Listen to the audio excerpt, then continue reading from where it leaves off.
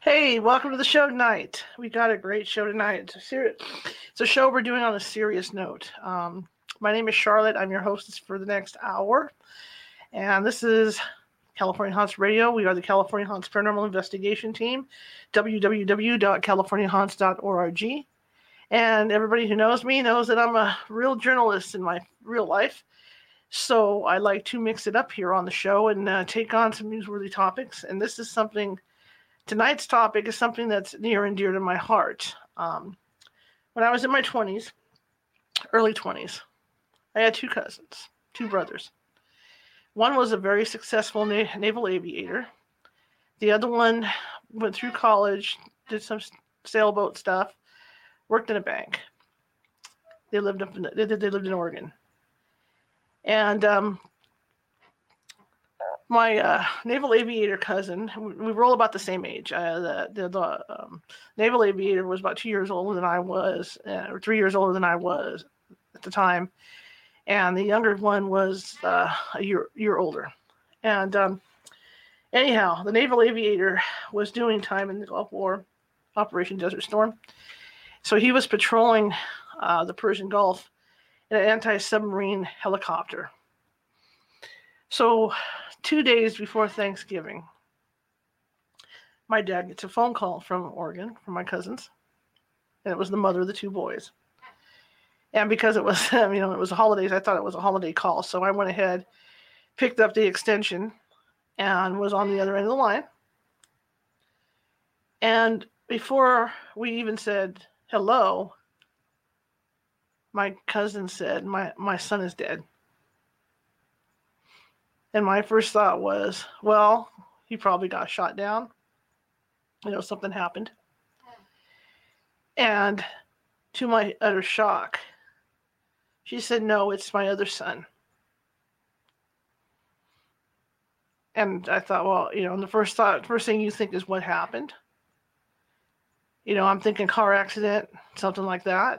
And she went on to tell us that my Navy cousin had gone to pick him up so they could all meet for an early dinner. And the house was messy. The place where he was living was messy. They didn't know that he had lost his job. And my cousin offered to take him shopping and buy clothes so they could go to dinner.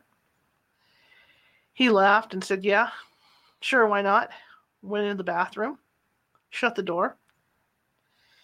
And my cousin said that right a couple minutes after that, he heard a shotgun go off. Went running into the bathroom, and my cousin had put the gun in his mouth and taken his own life. I've spent 35 years coming to terms. There's not a day goes by that I don't think about him.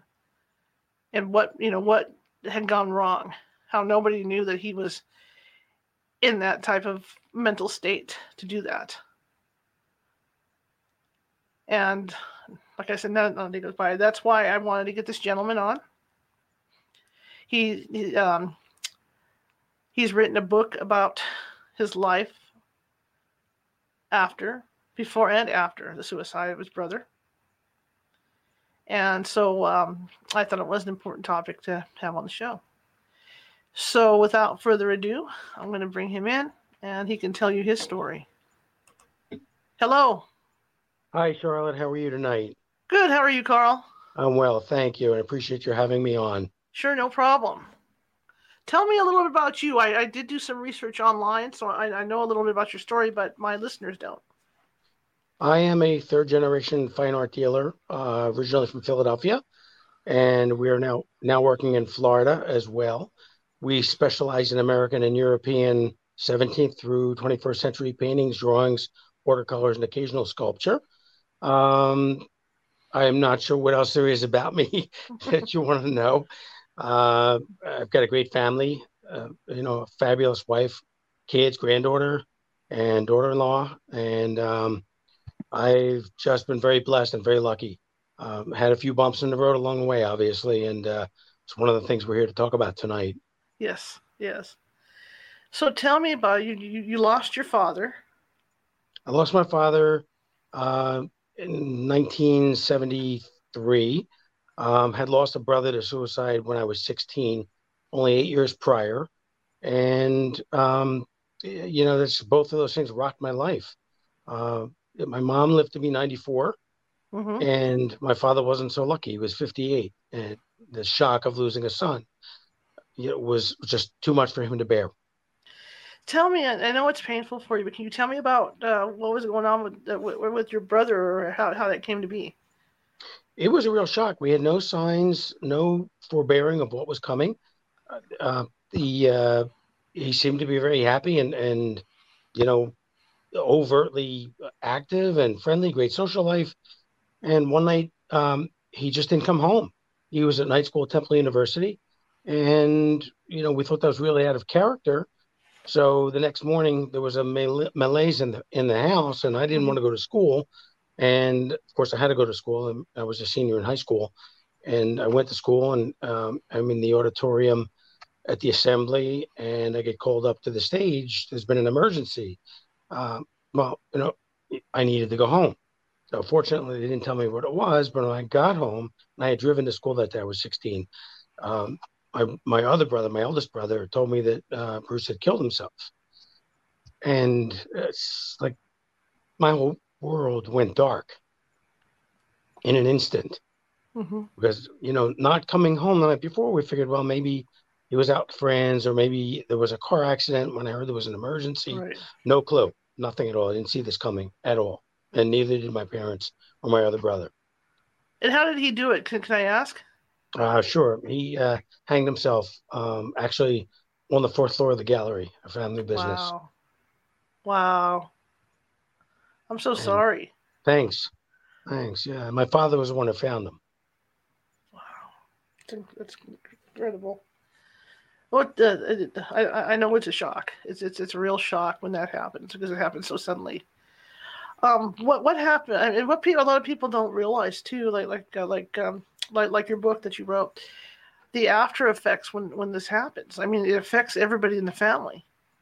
It does. And families can either pull together or pull apart. And the initial reaction is shock, and then anger, and then the question mark as to why. What happened? Why didn't we see something? Um, and then you feel guilt, and Mm-hmm. then you try to come to peace with it, which takes a professional intervention. It's too big a monster to deal with on your own. As much as you think you can't. It's like yeah, and I agree with you 100%. It's really hard on the families. It's like there's a lot of things about suicide where people say that the person that commits suicide is just being selfish, but it's not all that either. I mean, they're obviously having some type of problem that they need help with, but the families don't, because the closest people to them don't see it because they can put on a good front in front of the Right. family members. That's correct. I mean, you never know really what's going on in someone's head, what their demons are, and what might be something that they don't want to talk about, feel ashamed about, or just are overwhelmed with and can't deal with it. So what So happened with you guys? Can you tell me that the progression? What we happened afterwards? well, once my mom had just gotten out of the hospital with major surgery, Mm-hmm. um, and we tried to deal with it as best we could. But I had my parents had clergy that they leaned on for help. And my brother had counseling, and I had the benefit of a psychoanalysis, which saved my life. I mean, I didn't think I needed it. And when the doctor told me that I was a great candidate for psychoanalysis, I figured, oh my God, I must be really sick. Woody Allen's been doing this for 15 years and he's still at it. So, but then I realized he said, you have to be intelligent, you have to be analytical. And he said, you're really a good candidate for this. And, thank God I did it because it gave me perspective. It helped me to cope basically and to deal with it. Did you blame yourself at all? Only in the sense that I didn't see anything, that maybe I missed something, but Mm-hmm. no one saw anything. I mean, you really, it's human nature to blame yourself for something like that, for failure to have interceded somehow. But you can't if you don't see it coming. You don't see any, no signs, nothing at all. So uh, it's, the guilt is there initially, but then you work through it and you realize that um, it's not you. It was something that was beyond your control. And your whole family went through this, right? I mean, everybody was going through this process. Absolutely. Our immediate family, our aunts and uncles, cousins, everybody. It's an impact that spreads everywhere. Mm. I understand. Believe me, I do understand. And I'm sorry for So, your losses as well. thank you, thank you. There's like I said in the intro. There's still days that I sit here and wonder. What could have done, what could have been done to prevent it, or you wonder if the person was still alive, what they could be. Right. What they could have become in their life. But to have, I can't imagine becoming that despondent to be able to have the guts to take my own life. I just can't. Yeah, So whatever he was going through was something just beyond what I could think about I at the agree. time. So tell me what happened. As you grew older, because of course your father died, and so you had to take over the art business, correct? Right. My brother stayed with me for what he said was going to be 9 months, but it turned out to be 9 years. But in that first year, I came out swinging and learned the business as best I could and ran it. And, I knew I had to do that because with the impending leaving, my brother leaving the business, I Mm-hmm. would have been on my own completely. So I was like Michael Corleone. I came out and ran the business in a year. And it was tough. It was very difficult, but I was grateful to my brother for the time that he did spend there and for what he taught me. Mm-hmm. So then oh look, everybody does that. You get on with your life, even though you got these background thoughts. It's always going to be with you. So you got married, had children of your own, right? Right. Correct. And I've been very blessed and grateful for all of that. This is it's a scar that stays with you. It's emblematic of who you are, and it's what you do with it afterward Mm-hmm. that makes a big difference. And I decided to write this book, which took decades because I would write it, put it down, too painful, come back to it. My wife would tell me, if it's too painful, don't do it. And I'd say, no, I need to do it. This is something I want to leave as a legacy for our kids, and ultimately use it as a tool to pay it forward by taking my darkest days and doing something to help someone else, hopefully prevent someone from taking their life or help a family who's been through it, so that they have a sense of um, that there is help for them and there is a way through this. Not that it's easy, it's not, but it's a battle, and it stays with you. And it was an obligation that I felt that I had, something I really wanted to do. And my our kids would never know my brother or my father, Mm-hmm. so this was a way of kind of um, sharing their lives with them. And when you talk about working to get through it, what do you mean? Well, when and there was another point in the book where my wife would say to me, "You're intellectualizing. I'm not feeling it, and your readers aren't going to feel it. So if it's too hard or you can't be genuine with your feelings and let them through, you're wasting your time." And Mm-hmm. I realized that she was right. And then I decided to just open up and let my feelings through. And then it became three dimensional. I knew it had been flat before that because I was kind of emotionless writing Mm-hmm. the book because it was painful. And then I had an editor who helped me, and I looked for a long time to get a publisher, and everybody said, no, it's too personal. We don't want to touch this. I kept thinking, of course it's too personal. This was the whole point. So they gave me an editor who, in this one publishing house, who got it, and she said, we want you to show it, not tell it. We want you to rewrite it movie style. Well, I heard movie and I got excited. And I said, what do you mean show it, not tell it? She said, we want dialogue. So they went back and rewrote the whole book with dialogue after the editor who showed me how to do it. She didn't tell me, and she was great. So then it came to life. I mean, the characters were such in the book that people said, I feel like I know too much about your family, or I feel like I missed something, or I feel like I'm part of your family. I mean, it really became a work alive, and it had impact. So I knew that it would reach people and would help people.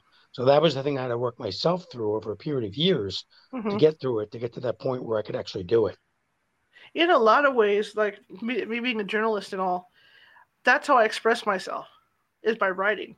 So when I go through a real hard period in my life, that's something I'll do is just sit down at the computer and just start writing away because it's medicinal because you get that you get that energy out. It's cathartic. Yeah. It Yes. definitely is. You know, it's funny. Yeah. I've been doing these interviews, radio, television, and journal interviews since the end of '08 when the book originally came out, Hmm. and they're tough. I mean, it takes you back to day one, the ground zero. But if it doesn't, then it's not really you. I'm not going to get to your audience if I don't show my feelings or express the depth of what I've gone through and what I'm feeling, even now. Right. Absolutely. I agree 100%.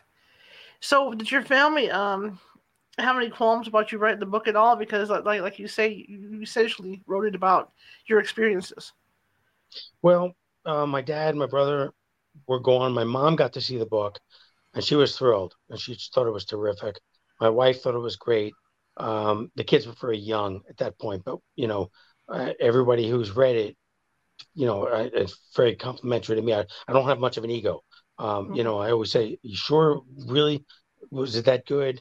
I'll go back and read a chapter here and there after all these years, and I look at it and say, "Did I write that? Wow, that's really good."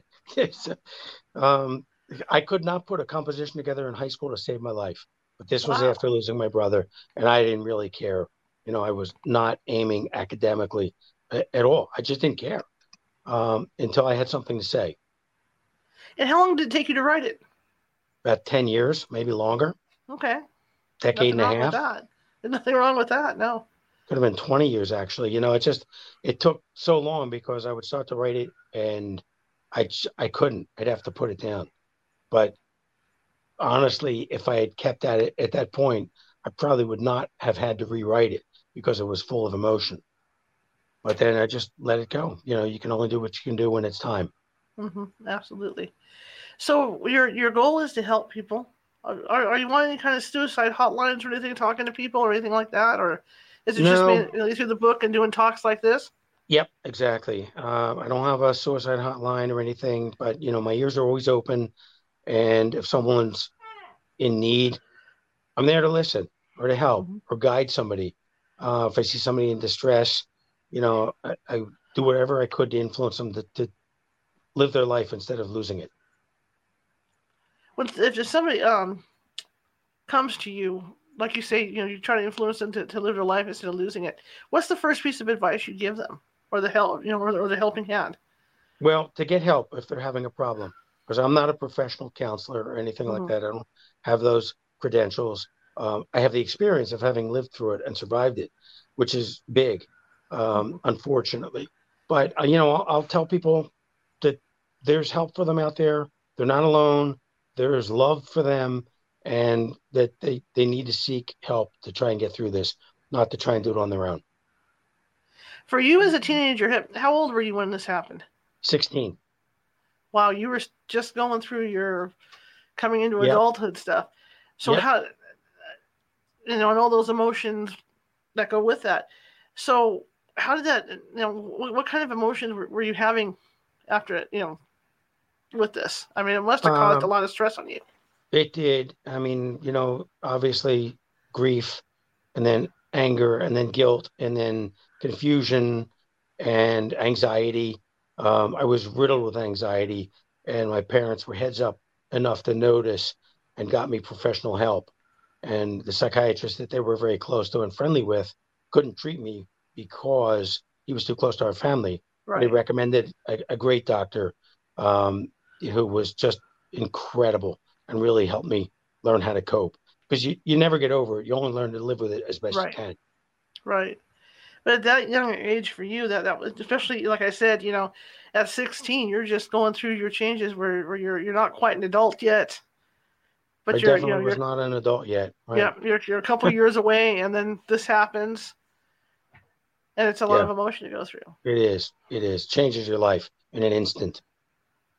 Did you lose the desire to go to school and stuff like that? Because I know people that have gone through trauma like that just don't want to even function. Well, I did initially. I mean, for a couple of weeks, I was home.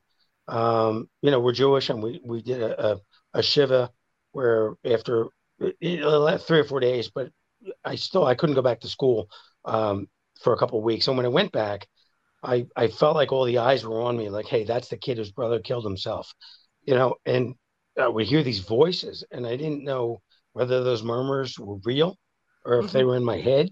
It didn't really matter for me; they were real. The judgment, which is something you have no right to exert on someone or their family. Someone who's taken their life. You can't say, well, he shouldn't have done that, and he was this or that. You have no right to do that. Judgment is the worst thing you can do. Um, it's not right. And the other thing too, I would think, because I was a caregiver for my both elderly parents too, is that after stuff like that happens or the death happens, you have those thoughts: I shoulda, woulda, coulda. Of course, Hmm. you wish you would have seen something. You should have been there. Should have listened at something. But it's hard to do when there's nothing. There's no sign. Right, right, right. So did he go to the same school that you did, or was he older, already out? He was already out.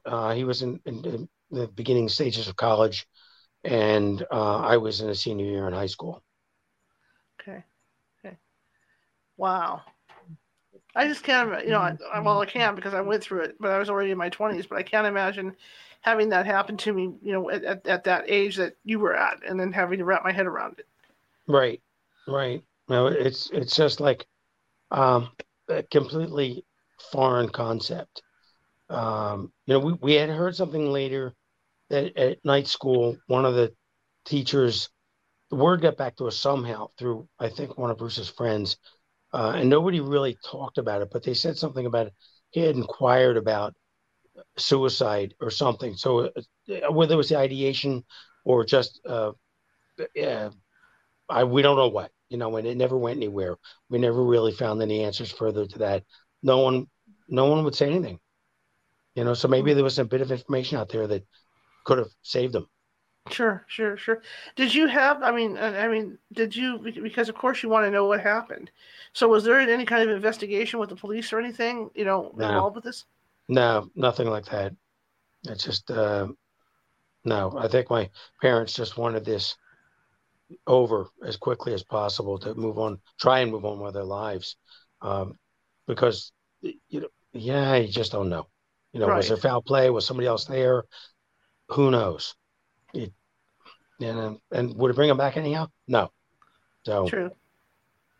That's true. I know I talked to people that have attempted suicide off the Golden Gate Bridge in the past, and they immediately I get the same story every time. The second they let go of that rail, when they go they over it, they regretted it. immediately regret it. Yeah. Yeah. The- I You know, have they heard made, that time and time again as well. but like with a shotgun or even a hanging, it happened so fast. Yeah. You're just like that. You're gone. Right. And we had wondered that ourselves, whether at that particular instant there was a change of heart and it was too late, Hmm.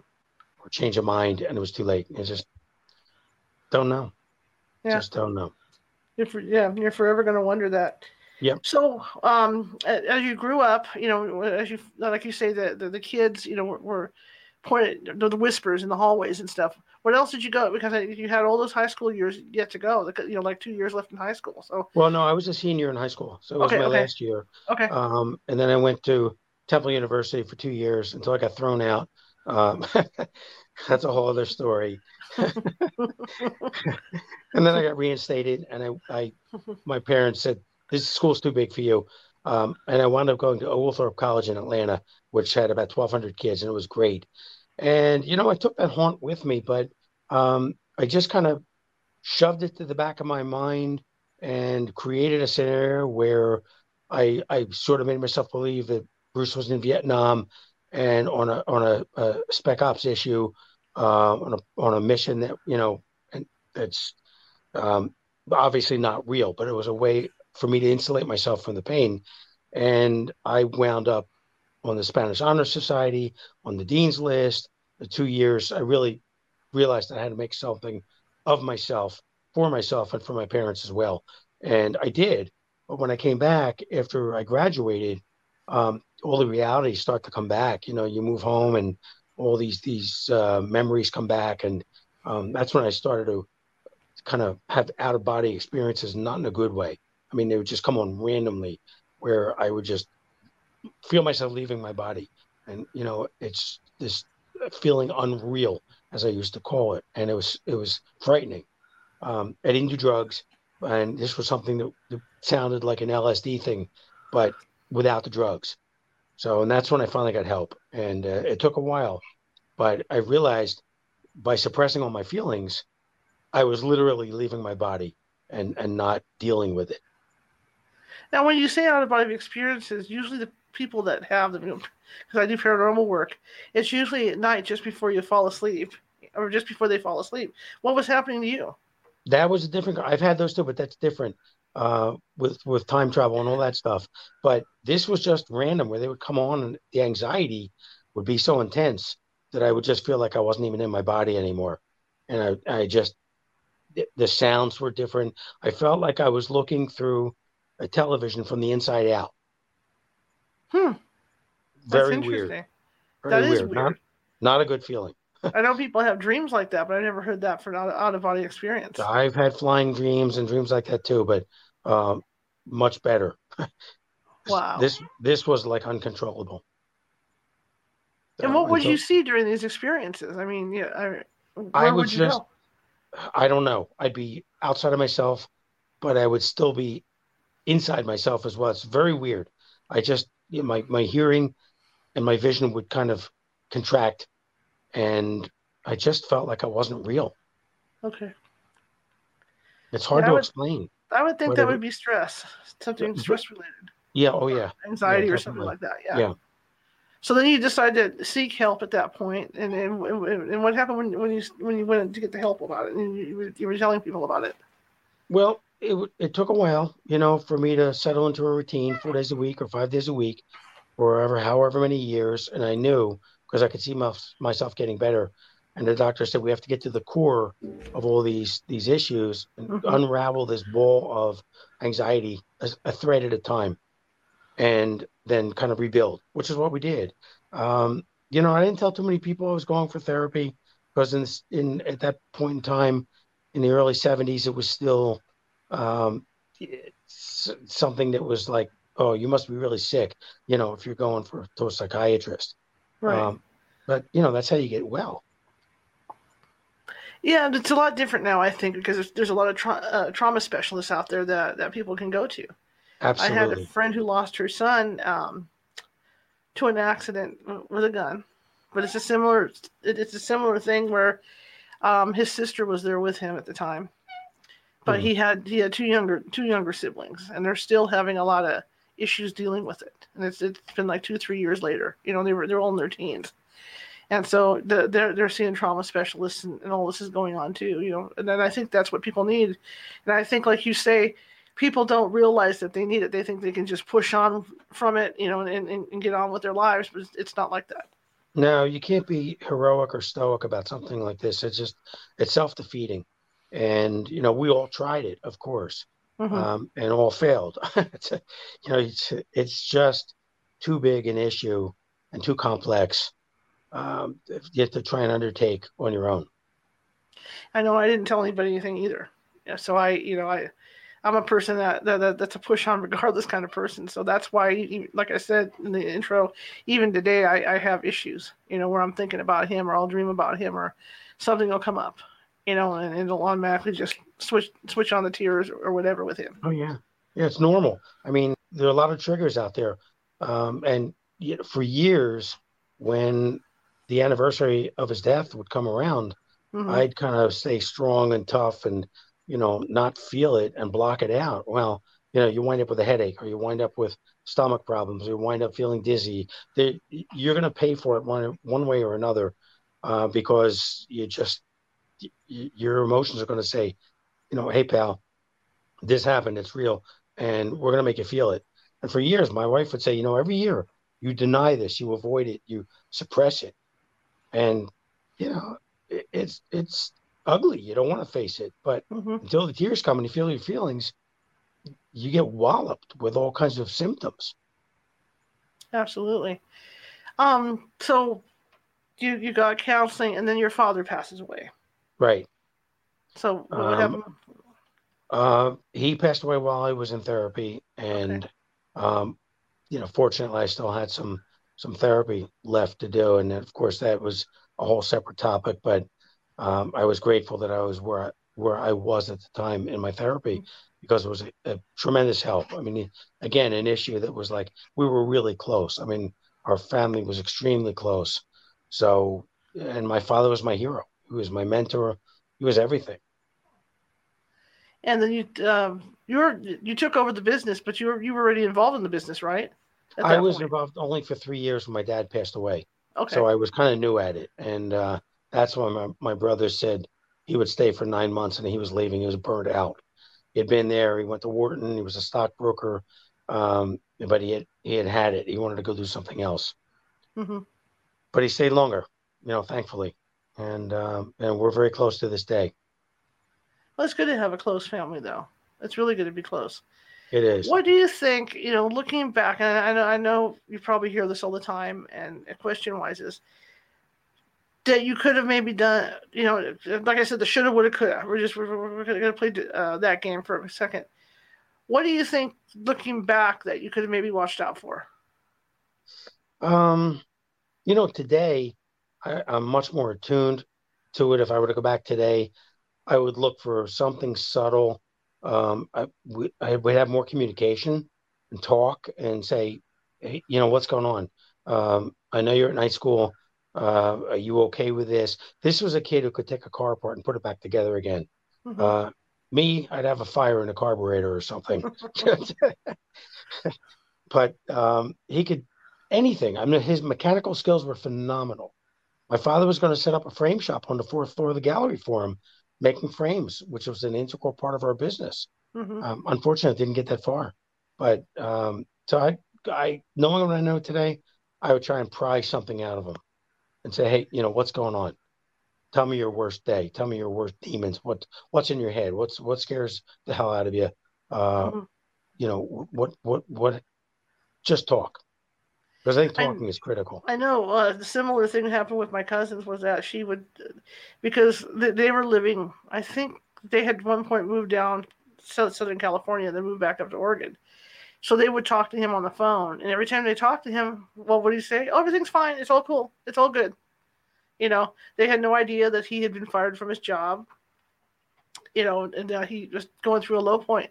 So I think communication is a lot of it. But, I mean, not every family has the communication. And again, people that are having, I don't want to say mental issues, but people like that are good actors. They're good at hiding it well. Yeah, they hide it really well. Yeah.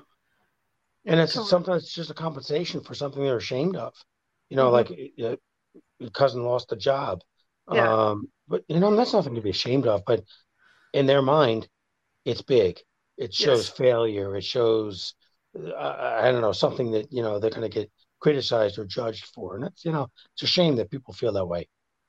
Well, that's something I always felt too, because when you look at when you look at that, what happened on the face of it, he had lost his job. The other cousin said, okay, don't worry about it. I'll take you to Sears and buy you clothes. Yeah.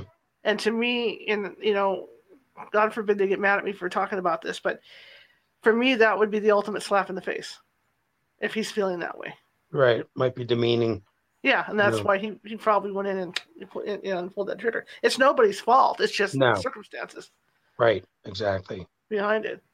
So how did your mother get through all this too? I mean, we talked about you, but what about your mother?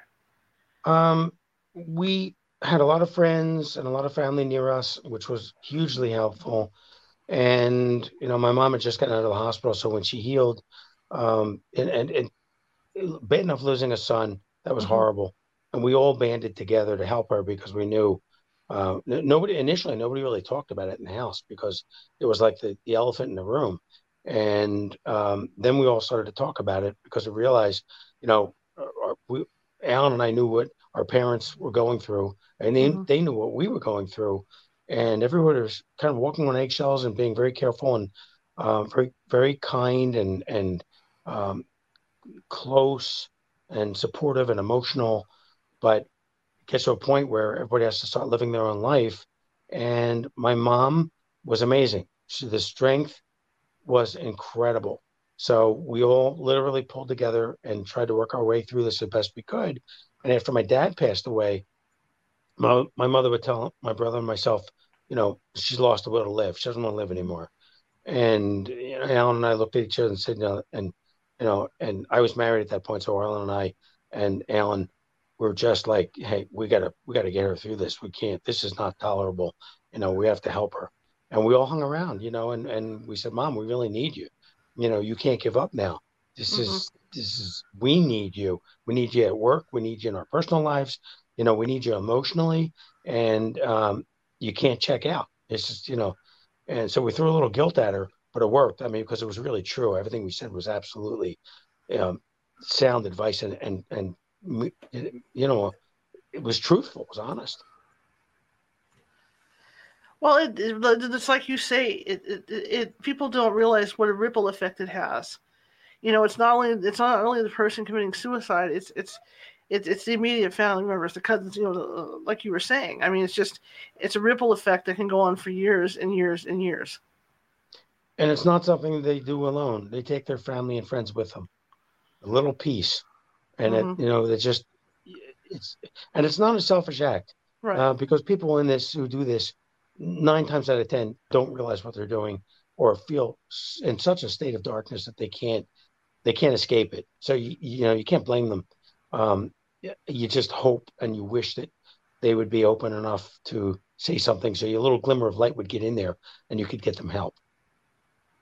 And then, I know from covering crimes in courts, there are people that do leave, notes, because they are asking for help. But again, like in your brother's case or my cousin's case, there was nothing, and it's just hard to wrap your head around. It is indeed. Sometimes you'll see signs where someone will drop out of their social life, or they'll become reclusive. They'll give away their possessions, and their whole interest in anything they had just evaporates, and they just go into a reclusive state. And those are little things that are signs and hints. And people have asked me, what do you do if you see something like that with a loved one or a friend or something? I said, you try and talk to them, reach out to them. If they shut down, call their family members. And if they don't help, call 911, get some help for them. And, if they're talking about killing themselves and they, a lot of people, I'm going to kill myself. A lot of people say that, but they don't say it with sincerity. And the worst you can do is be a little overzealous and embarrass somebody. But the best thing you can do is save a life. When you talk about signs, you spoke about those. Are there any other signs people should look out for? Well, suicide is often precipitated with depression. So if you see somebody literally dropping out of society, or, they're in the group of friends that you're in, or family member, they start giving away their possessions, and nothing means anything to them anymore. Those are subtle, but they're not so subtle. They have a deeper meaning. And it's something people should be aware of. If they see someone doing that, that's a loved one or a friend who suddenly has a change of heart and shows signs of just kind of dropping out. Um, it's something you need to pay attention to. You say it took you 10 years plus to write this book. What has been the audience response to this that you've gotten? How do people feel about it? People have told me they love it. That they were very grateful to have read it. Felt very privileged to have known my family, um, and grateful. I've done interviews that I get responses to, and I get emails. People say, "Thank you so much. I was really in a state of depression, and now I'm really going to try and go seek some help." And knowing what you went through, what it causes your family and friends, when someone does that, it gives pause sometimes to someone who is thinking about it, but not really that serious, but Mm-hmm. could be. So, I've gotten emails, I've gotten thank yous, I've gotten great responses to it, which for me is everything in the world. I always say I feel like Schindler. I could have saved one more life. I may never know if I have or I haven't, but I've Mm-hmm. thrown the rock out on the water, the pebble, and it's skimming along, creating its own waves. And that's pretty much the best I can hope for. When you talk about getting messages and emails, do they open up to you? In these messages, like you say, you're not a professional counselor, but obviously they're going to open up to you because of your experiences. Sometimes they do. Sometimes it's just a thank you. Sometimes it's, I had a sister, I had a brother who committed Mm-hmm. suicide, and now I know that there's help out there. If you got through it, I hope I'll be able to get through it, and thanking me for sharing my story and the guidance, because that way they know that they're not alone. They're not the only ones in the world who've gone through this, even though it seems like it when you're going through it. There are more than 1 million people a year worldwide take their life, and that's a crazy epidemic statistic. In America alone, almost 50,000 people a year take their life, which is like it's almost incomprehensible. Three times the amount of suicides than there are homicides in America, and it's like the 10th largest um, cause of death in our country. And strangely enough, with the pandemic and all the isolation and lockdowns and everything else, even though you hear about a lot more suicides, the Mm-hmm. rate actually went down from about 48,000 down to about 44,000, um, which is kind of inexplicable. We're not sure why. Maybe because people had more connection by Zoom things and by Right. phone, and they were more gathered as families together rather than being out there in the open world separated. I don't know. Yeah, that is a good point. I would have thought that the people that were more alone would be more prone to Yep. hit that depression level, and the suicides would go up. But that's an interesting stat. What do you say to people who might even be contemplating suicide? Um, please don't do it. Think about it. Get some help. Talk to somebody. Your problems, which seem so insurmountable, could very well be just temporary. And suicide is a permanent solution to a temporary problem. There's a lot of help out there today. There are suicide hotlines. There's 911. There's bartenders. There's hair salons. Anybody. I mean, go talk to somebody, because as horrible as you think your life is, somebody else has it worse. And that's not to minimize someone's problems, but it is just to let them know that life goes on, and there is help out there today. Lots of help.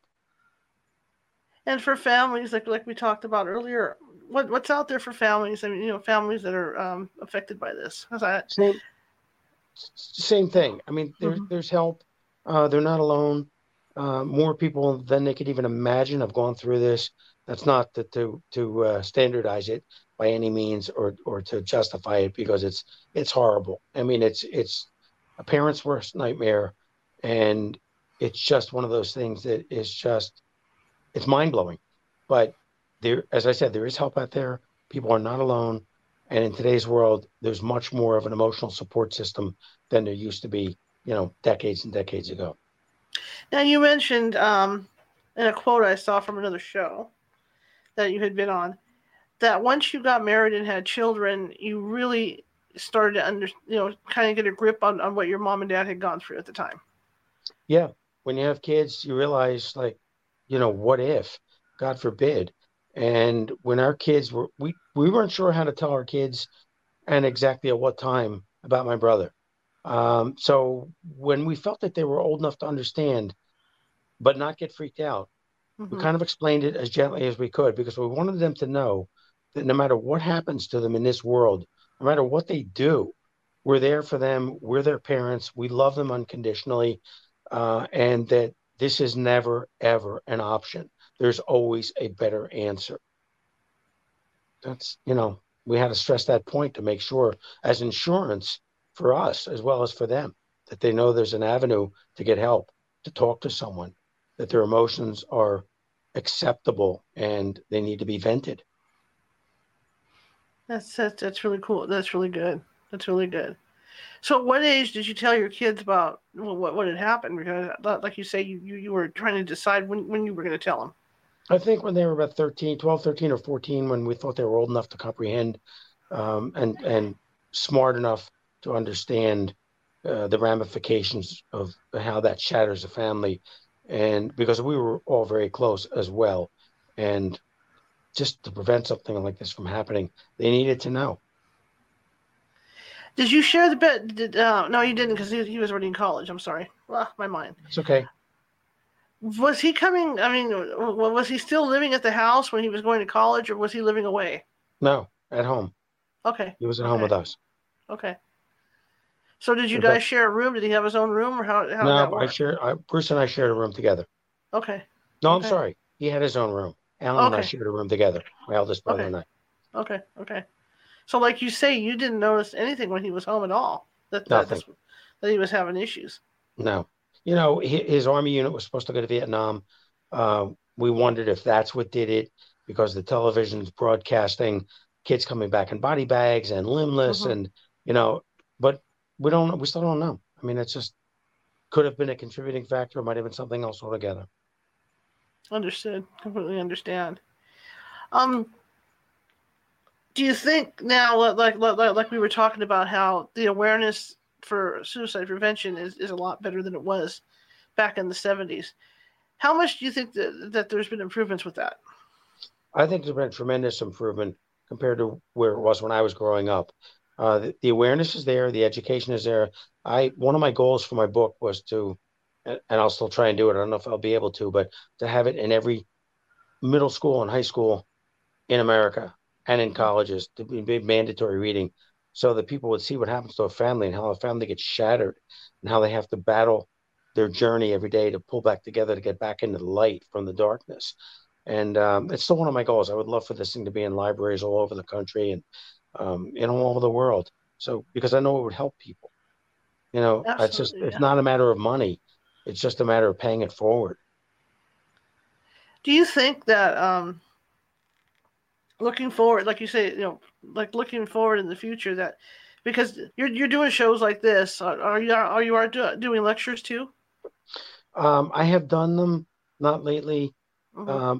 but most often it's either radio, television, or journal interview, and I think there's a wider audience for that. That I can reach more people by doing that. Mm-hmm. Okay. Lectures are more localized. I mean, if someone asked me to do one, Mm-hmm. sure, I would do it. But I think the media is a broader way of getting the message out there. Okay. Now you say your family backed you, for writing this book. Did you speak to any counselors or anything before you wrote the book? No, I mean, I had gone through my own analysis, but no, this was all self-taught, if you will. Okay. And I just I just did it. As a journalist, I've got a couple books in the works, and I can tell you guys out on Radio Land how difficult it is to even write a book, because a journalist is trained to write small paragraphs.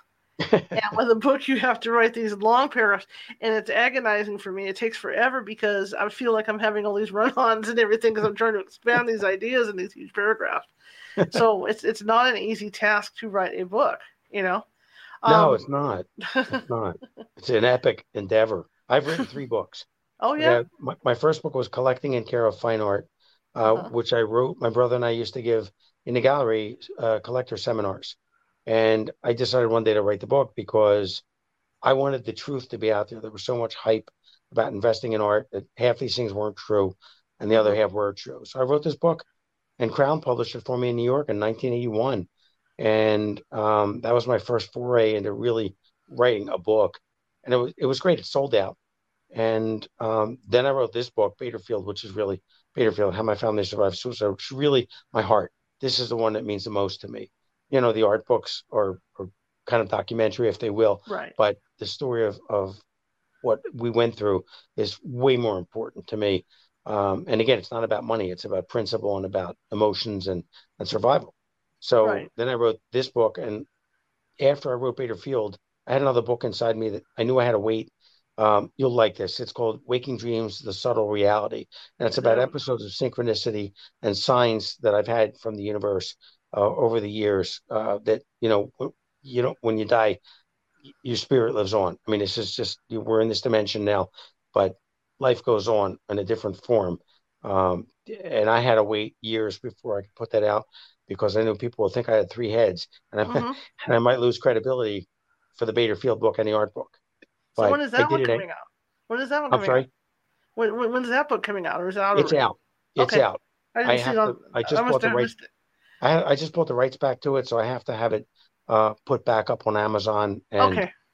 where it is. So that's another job I have to do. Well, when that one comes out, when you get it back up, we're gonna have to get you on again and talk about it. Okay. Okay. Talk about those experiences. You know, like we talked about the people that jump off the Golden Gate Bridge. You know how they immediately regret it.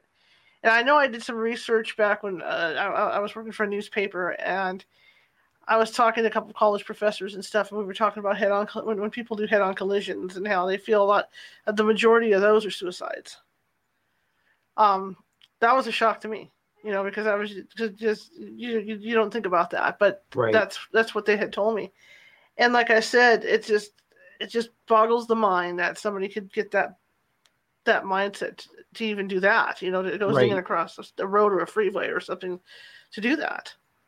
I guess someone's got to be in that state of I've had it. That's it. I'm done, and they just do it. I mean, it doesn't seem uh, well. It's not rational. I mean, so it Mm-hmm. doesn't seem rational to us, but it's incongruous to the way we think.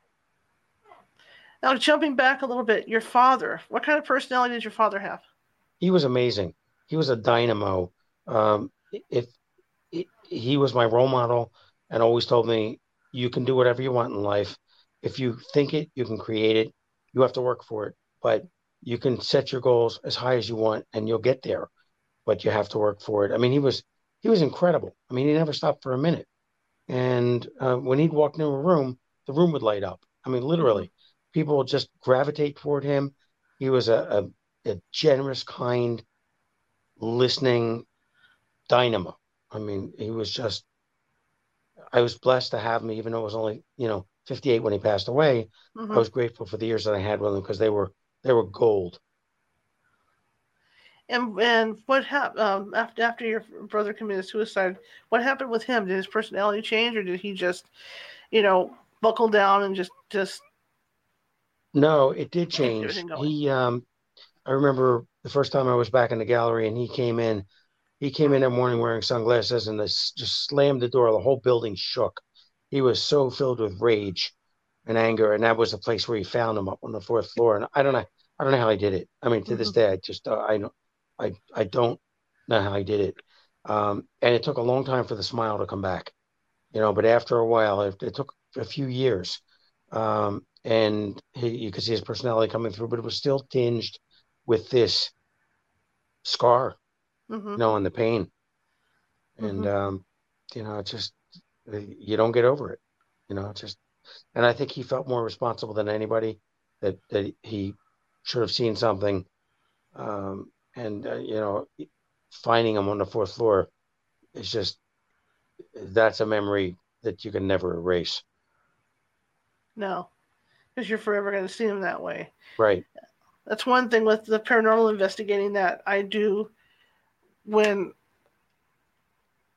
the psych. I don't know how you believe in that stuff, but when the psychics go in and they talk with the families and stuff, and you realize that some of these families still have visions of them like they were when they were killed or when they died. Yeah. Yeah. I remember when at my dad's funeral, um, at the funeral parlor before the ceremony, um, we could go in and see him, and I opted not to because I Mm-hmm. wanted to remember him in life, not laying in a coffin. Right. And Because that does etch in your memory. yeah, yeah. It's it was not something I wanted to remember that way. Right. I understand completely. Um, what about your brother? How did he do? How did he cope? Same way, he went for help and worked it out as best he could on his end. We still to this day we talk about Bruce and his personality and what I mean. He was a real people person too. He's incredible. Just with the fast cars and the Marlboro cigarettes rolled up under his t-shirt, and uh, typical kid from the 60s, early 60s anyhow. And it's just he was a real character. He's a funny guy. Um, I had gotten in trouble a couple of times, and he was right there for me, in a rescue position. So he too was my hero. We were really close. Kids do That's stupid stuff, and then somebody rescues them. that's really cool. That's really cool. Well, I'm so sorry for your loss and the loss of your Thank you, brother and your father. I thank you, really am. And thank you, like I said, and I'm I sorry. completely understand. Thank you, and I'm sorry for your losses as well. Thank you. Thank you. Is there anything you'd like to add to any of this? I think we've covered just about everything. Is there anything I Yeah, missed? I think you got it all. I mean, my only message is if anyone is in emotional stress, please go talk to somebody. Don't give up. Don't quit. There are people out there who can help you.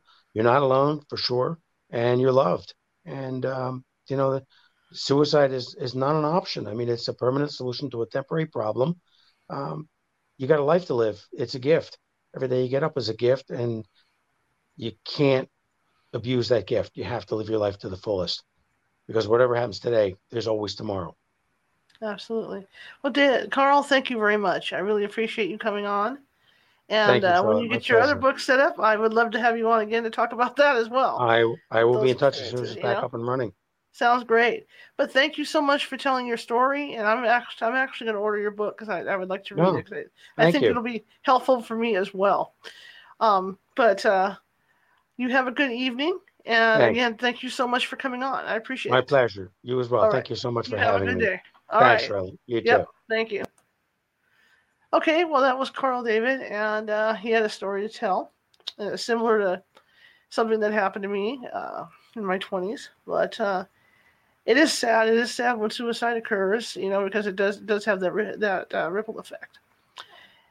Anyhow, we'll be back to paranormal stuff on Monday. We'll be back at the same time, 6:30 p.m.